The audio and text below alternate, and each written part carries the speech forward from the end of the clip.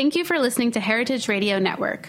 We're kicking off our end-of-year fundraising drive with a special discount offer from our partner, Heritage Foods USA, an online farm-to-table butcher shop specializing in heritage breed antibiotic-free meats. Donate to Heritage Radio Network before Sunday, December 4th at heritageradionetwork.org/donate, and we'll send you an exclusive discount code for 10% off all Heritage Foods products. Help ensure another year of great food radio, get 10% off delicious and sustainably produced meat, and support small family farms all in one shot. How's that for a holiday miracle? Head to heritageradionetwork.org/donate by Sunday, December 4th to make your contribution. If your restaurant wants to put the best on the table, look for food with the New York State Certified Seal. It's food that is grown right here. Learn more at certified.ny.gov. I'm Linda Pelagio, host of A Taste of the Past. You're listening to Heritage Radio Network, broadcasting live from Bushwick, Brooklyn. If you like this program, visit heritageradionetwork.org for thousands more.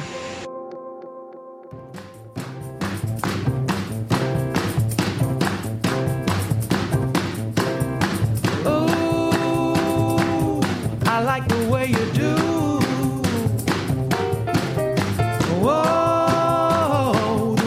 Took it so slow. Hey, you're listening to Eat Your Words on Heritage Radio Network. I'm your host, Kathy Irway, and I have a piece of paper in front of me, so just had to grab that. Anyway, it's December, so it's the time that everyone is thinking about holiday gifts. I know a lot of people are also thinking about giving to nonprofits that they love, nonprofit media, journalism, organizations like the Sierra Club, for instance. But we just wanted to let you know that Heritage Radio Number is a member-supported nonprofit radio station, and it's devoted to all things food. So we're just looking for your support during our big end-of-year fundraiser. A contribution in any amount not only supports our 35 weekly programs, but also comes with an exclusive member benefits like monthly best of playlists and oh-so-fashionable swag, like some recent pot holders with Heritage Radio Network's logo on it. It's really a nice gift for you if you'd like to donate, but it also makes a good gift for others. And speaking of gifts, now that it's December, I'm seeing a lot of holiday markets just around the corner from here. I just passed one, and everyone's talking about what to give people. I recently started talking about compiling a list of gifts not to give the food-obsessed folks on your list. And I got a lot of responses. And one of the interesting things I heard was cookbooks, because foodies tend to have too many of them. Now, that may be sort of blasphemous for this show and for anyone who writes about food, like every guest who's ever been on it, but and myself included. But I have a book right now that I think it's not quite a cookbook. It is a cookbook, but it's more about the story rather than the recipe. It is an amazing compilation of essays and stories about food by an incredible group of current working authors, artists, and photographers, and all kinds of artists and writers, basically. So I'm really pleased to have the editor of this book. It's Natalie Eve Garrett on the line, and the book is called The Artists and Writers Cookbook, of course. Hi, Natalie. How are you? Hi. Good, thank you. Thank you for having me. Yeah, so thanks for coming up with this book. I think it's a really lovely compilation. It's really, just like so many literary compilations that we see these days. I've even seen musician sort of compilations about all like sort of essays around their favorite food memories. So this is really cool because it's all about artists and working writers. You got some, really big heavy hitters like Joyce Carol Oates, Edwige Dandicat, T.C. Boyle, and so forth. 67 artists and writers, that is. So it's 76. 76, yeah. Okay, got it. So that's a lot. A lot of artists and writers. Yeah. So how did you come up with the idea for doing this? So it's inspired by a book from 1961 of the same name. So it's wholly indebted to and inspired by the original Artists and Writers Cookbook from 1961. And you sort of stumbled upon this book, right? And it's I did, out of print, yeah. or Just a rare little find? Well, I got the idea. I just read about it online. I got the idea for making it about 3 years ago. Like slightly more than 3 years ago. And at the time, I was home taking care of my 2 kids. I have a 6-year-old daughter and a almost 4-year-old son. So at the time, my son was just a wee babe, and my daughter was in preschool. So I was home taking care of them, and sustaining their existence, but also trying to paint and write and cook and publish some of each. And I was sharing. I did a lot of work on the blog The Hairpin. I had like a semi-regular column called Animal Surprise, where I shared paintings, and I had a food art column called Yogurt Surprise, and then I had a food column called Disgustingly Good. I see. So this is your like thesis, writing art and writing about food. Then art and writing about food. So I was doing all this, and then So one fateful day, I came across the original Artists and Writers cookbooks, and I felt like all of my passions were just colliding in that book, and I knew right away. And I'm not very spontaneous in life, I feel like, but I knew right away that I wanted to make a modern version. Cool. Yeah, that sounded like an amazing book. They had Marcel Duchamp and Harper Lee all mixed and mingled in there, like a crazy menu of food writing. So that's a great idea to kind of take it into a modern context. And I'm curious what you think of overarching themes and maybe the difference between then and now. Is there anything about this collection? I mean, I've sort of gathered some thoughts about many common strains I've seen throughout the essays, but what do you think? What do you make of it? And also in the context of comparing between yesteryear's or 1961's version. Right, yeah. Well, the version from 61, it's similar in that that version isn't just a traditional cookbook either. Like, it includes real recipes, like plenty of real recipes, and mostly real recipes, but also kind of a smattering of imaginary ones and sort of like, so I definitely Duchamp's tried to cultivate whimsy in that same way and encourage. I'm a big fan of surrealism and fabulism and fairy tale, so I wanted to encourage contributors to share memories of favorite dishes, but also to feel free to share almost disastrous ones or to conjure up imaginary foods. And definitely, I definitely pushed for that actually. The version from 61, it's wholly charming, and I loved it, and it was the inspiration. But it's pretty different. Like, it's not really a story-driven book in the same kind of way. Okay, it includes like some anecdotes, and then there are a couple of pieces that are quite long. But it's more like it's mostly a recipe book. Weird. That's okay. The cookbook title. So it includes 220 recipes. Wow. Okay. And some people did more than one. So it doesn't have 220. So it's sort of like a scrapbook. But like for me, when I read it, like the stories and the little bits that I could glean about, my favorite author, favorite artist was the most fascinating part. And when I read it, I was like, oh my gosh, Marianne Moore, what did she write about? And I was skipping through it as fast as I could. What did she do? And it was a pudding, and that's great. But like but like, great. It was really just the pudding. Like, there was no more than the pudding. And come on. And I really was just like, oh, tell me about your pudding, Marianne Moore. So eager to have more. So I really wanted to try and get that kind of intimacy and sort of accessibility. That's so funny. Well, there is quite a variety here. Speaking of surrealist and recipes, some are a bit more tactical than others. I was really surprised by a T.C. Boyle's recipe and essay for baked camel stuffed. Yes, I have not tried that one. Is that real, or I can't figure it out? He writes, okay, so I'm just going to read the entire recipe after the ingredients. It says, dig trench, reduce inferno to hot coals, 3 feet in depth, separately hard cook eggs, scale carp and stuff with shelled eggs and dates. Season bastards with stuffed with...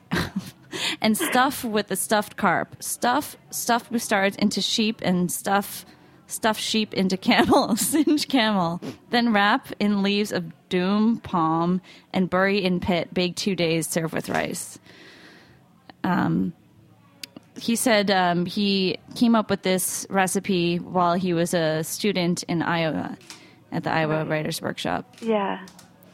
I don't know. I don't know if that one is an actual recipe or dreamlike. It's funny because D.C. Boyle doesn't really write that surreal.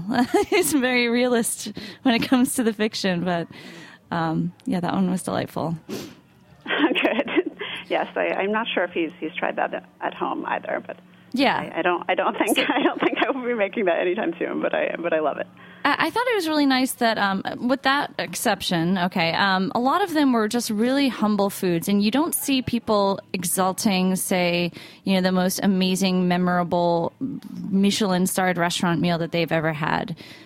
In a lot of the cases, they're waxing sort of nostalgia about something, from the time when they were given rations as a child during a wartime era, or something that they learned to make when they were poor and, or in college or something like that.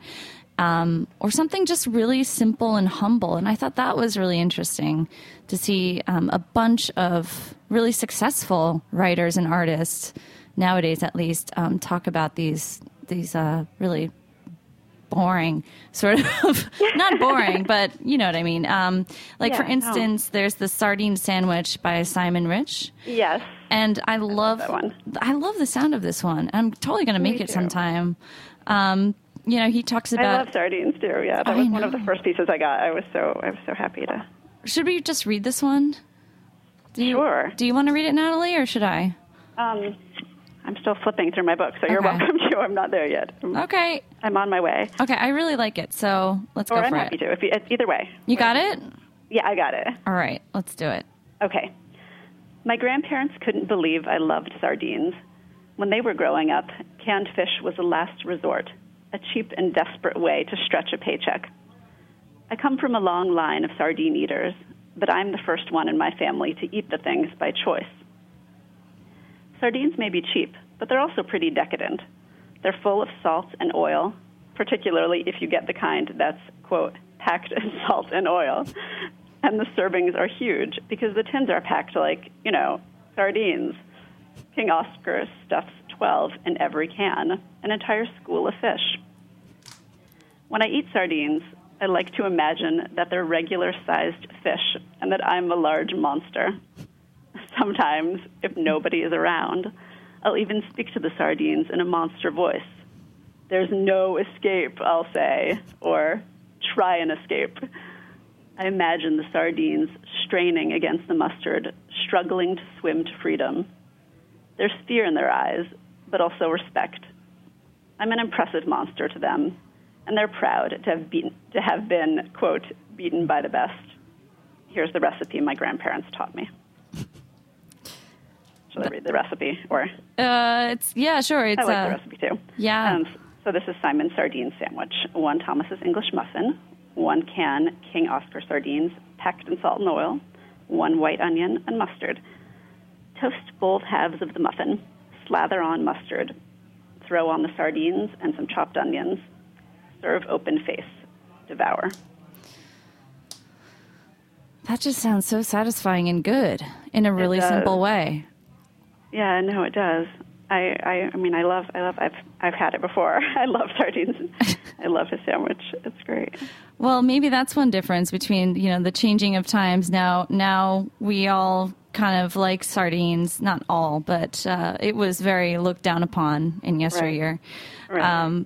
I just think it's really neat that, so many of these foods are so simple. And for someone who is an artist or writer who makes a living out of creating these imaginative works of art or writing, that a lot of their food is actually just very simple. Do you think there's something ironic? Yeah. Yeah. No. I mean, I don't know. Lev Grossman was saying to me recently at the book talk in New York that that he just thought it was interesting that a lot of people weren't on brand, as he put it, in their pieces. Like they didn't. He was sort of wondering if that's what it would be like. And like, I mean, I think some people kind of were, but that's fine too, and it's great. But he was saying, like, I guess this is a slightly different point, but for some reason something you said made me think of it. But he was saying, like, if he had been on brand, as he put it, like he would have written about like magic muffins or something, which I thought was really funny. Something elaborate, maybe, yeah. But he didn't at all. He wrote about scallops, and his piece is kind of, I think it's pretty emotional, especially when I heard him read it. Yeah, Lev Grossman. So were there any, I imagine that, looking through this, and sometimes, you come across a favorite writer or artist, this kind of sheds a new light on some of them. Were there any big surprises for you?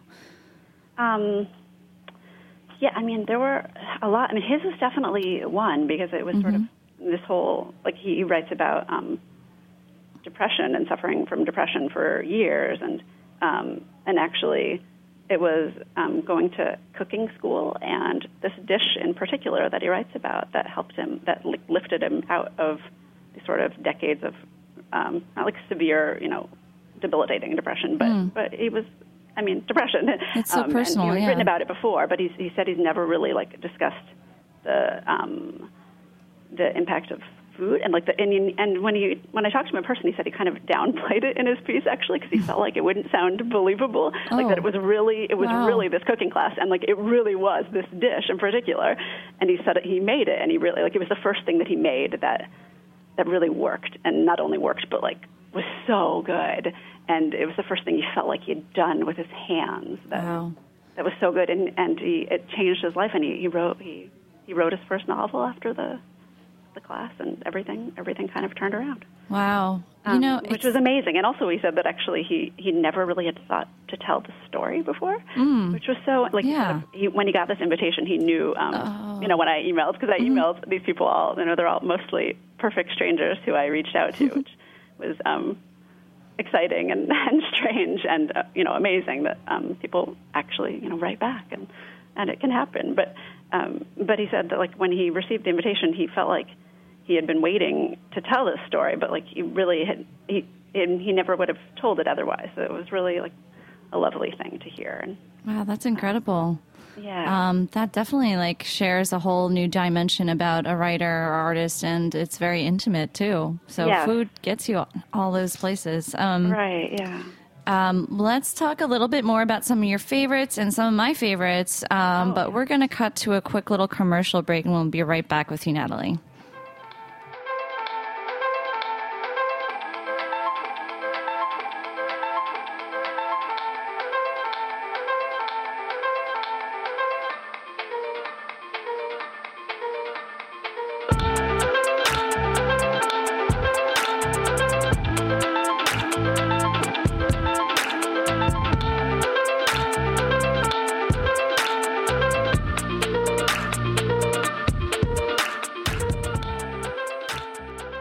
New York chefs and restaurants are proud of the food they put on the table. And serving produce that comes from local, environmentally responsible farms is a way to leave an even better taste in everyone's mouth. So when shopping for your ingredients, look for the New York State Grown and Certified seal. It lets you know which food is grown right here in New York State, certifying the food that comes from local farms that meet a higher standard. You'll not only be serving local food, you'll be supporting local farmers. Learn more about the New York State Grown and Certified program at certified.ny.gov.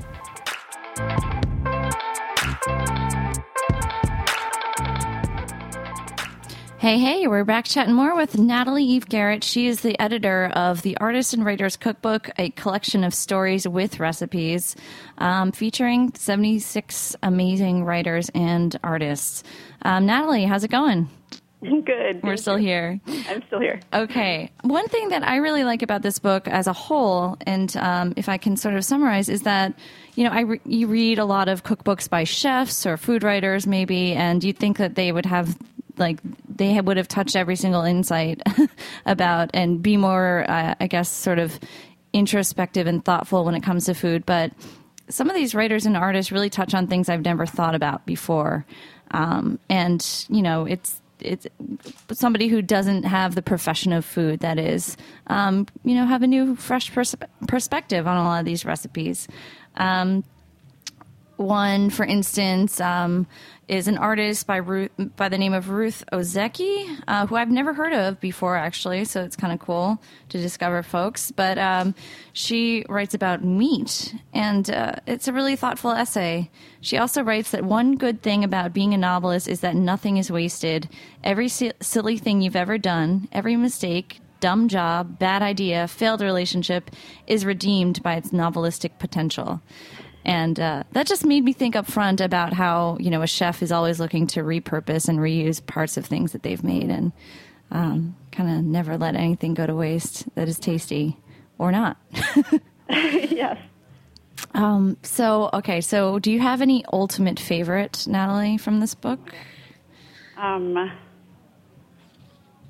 sure everyone asks you that. So you can change have a different favorite now. I haven't really been asked that much. Okay.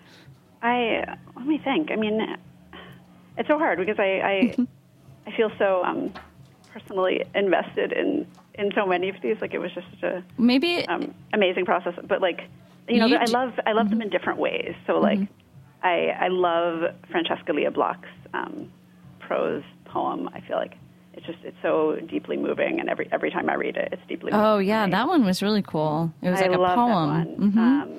And I also love all of her recipes. So I haven't cooked every single piece in every single dish in the book yet. It was sort of more important to me to share, the version of a recipe that the contributors make than the version I personally prefer. You also did. But I love all of hers, and they're fantastic. Nice. And you also did share your own recipe and story for disgustingly good cookies. Yes, I shared my cookies. That looks awesome. They're chickpea-based. Chickpea chocolate chip banana cookies. That's a crazy one. That is a crazy one. But it's really good?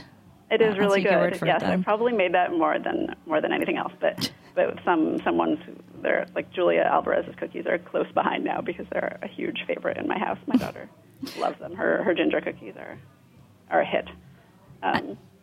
All right. So I also love the illustrations I should mention that this book is also just really beautiful to flip through and to have. The design is great, but the cute little illustrations for every single recipe. Were those by? Wait, I should know this. Who are those by? They're by Amy Jean Porter. Okay. I did not illustrate. I'm an artist, but I am not an illustrator, and it would have been insane actually to do all of it. It's a lot. There was a time that I thought maybe I could, but no, I really could not. It's but lovely. Amy Porter is actually one of my oldest and dearest friends. So I've known her since I was 16, and we were studio mates at Yale and housemates on 9th Street in East Village and then on 9th Street in Brooklyn. So it was really, really amazing to collaborate with someone who kind of understands my sensibility and shares my sensibility, and then also, who I know so well and admire and adore. So it's really great, and they really show that she knows her food too. I'm looking at this beautiful drawing of black trumpets or black trumpet mushrooms, and it goes so well with the description that this essay is by Gideon Bach, who is a painter and a painting professor, and he describes the trumpets with their horn-like shape. He says they've been called trumpets of the dead, as if they're, in fact, horns blown by dead people buried underground. Yeah. And it works so well with this, seeing that illustration. Okay. It perfectly ties in that metaphor. Yeah, we talked about every single one of these really like that. And let's talk about your celebrity encounter here. You have James Franco.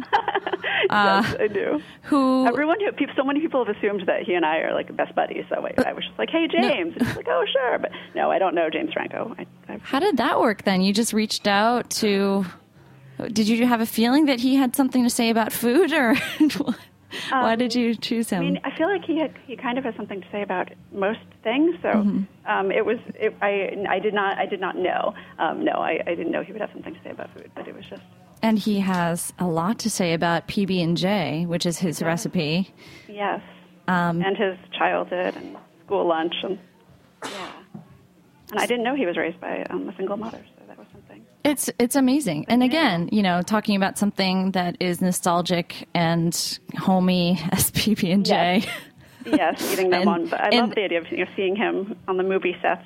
All the glamour of a movie set, and he's with there holding his PB&J at 11 o'clock after doing his first scene of the day. Oh, great. I love that he provides a recipe for PB&J, which I don't think I've ever seen before. I think it really goes to prove that it's more about the style than the substance, because the recipe is actually hilarious to read through. The recipe is hilarious. Yet it is still PB&J. Totally. So, okay. I think of it. I mean, I make PB&J all the time because I have, a 4-year-old and a 6-year-old. But this book has James Franco's forever changed my thoughts about PB&J. Oh. Well, okay, so do you think that this is a book, who do you imagine, this being for folks who are, I know you're an artist and writer. Do you think it's for all kinds of creative folks like that, or maybe someone who has way too many cookbooks on their shelves and needs something a little bit more, something to sort of chew on, if you will, when it comes to the prose, or all kinds? I mean, I feel like it could be for a lot of people, really. Like it's, I think... James Franco fans. A lot of people are kind of, yes, James Franco fans, exactly. But, so many people are drawn to, food blogs now, and, and, the farm-to-table movement, and, are interested in having food be, a more personal and kind of intimate experience. And I feel like this book kind of, along those lines, it sort of offers that kind of intimacy with people and with food, and sort of like having conversations with all of these people, or at least that's how I've always thought of it while making it. Like I was kind of pulling up, sitting at a table with all of these great people, with a giant potluck. Can you do that? That would be awesome. Can we do? Yes, this is the dream. This is phase 2. I've been dying for this potluck to happen, I actually, when I made the book, I was so worried that it was going to be all. Because I prefer this is just a confession, but I prefer making breakfast food and sweets above all else. So I've made more of those than anything else. It is just, I think it's the time of day. Like those are the times of day that I like to cook somehow. I'm not sure exactly why, but because a lot of people wrote about breakfast too, and eggs. That was like a big topic through this book. Yes, eggs. Well, I eat more eggs also than everything, so that worked out really nicely for me. But that wasn't by design. It just kind of worked out that way. But it was great for me personally. But actually, there's such a range of things, and they're more main dish items than anything else. So really, the potluck is going to work out. Nice. It just needs to happen. Let's do it. But back to your question, you were asking who the book would appeal to. But I feel like it would definitely appeal to people who are kitchen savvy, because it offers a different kind of intimacy, I think, and it's beautiful, as you said, which I love. But I also think it would definitely appeal to readers and art lovers who aren't necessarily kitchen savvy, but, would take pleasure in reading stories from favorite artists, if they're art lovers, or stories from their favorite writers. And it's really cool. You're absolutely right. Like, these are original pieces, that you were able to get out of these current modern day working artists and writers. So this is really a special collection of firsts. So congrats. And I can't imagine how long did it take to get everybody on board and feel like you had enough to go with, and get their actual recipes and writings? It took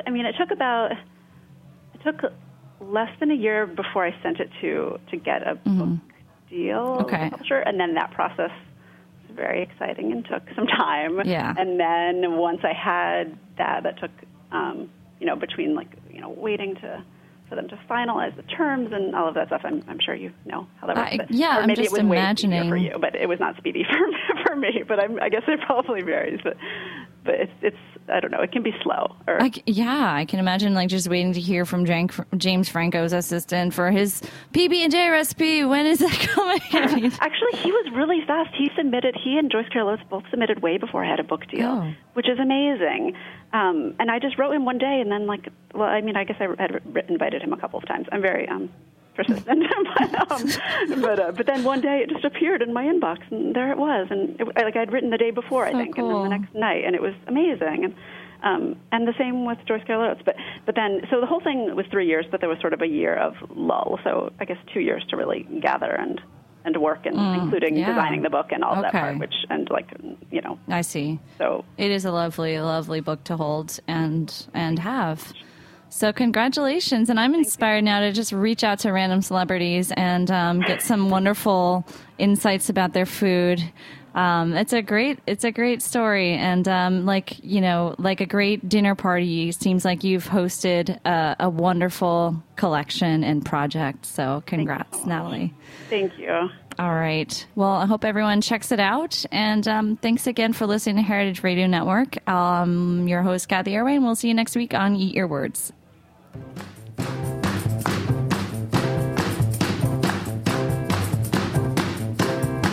Oh, I like the way you do. Whoa, the way you took it so slow. Thanks for listening to Heritage Radio Network, food radio supported by you. For our freshest content and to hear about exclusive events, subscribe to our newsletter. Enter your email at the bottom of our website, heritageradionetwork.org. Connect with us on Facebook, Instagram, and Twitter at heritage_radio. Heritage Radio Network is a nonprofit organization driving conversations to make the world a better, fairer, more delicious place. And we couldn't do it without support from listeners like you. Want to be a part of the food world's most innovative community? Rate the shows you like, tell your friends, and please join our community by becoming a member. Just click on the beating heart at the top right of our homepage. Thanks for listening.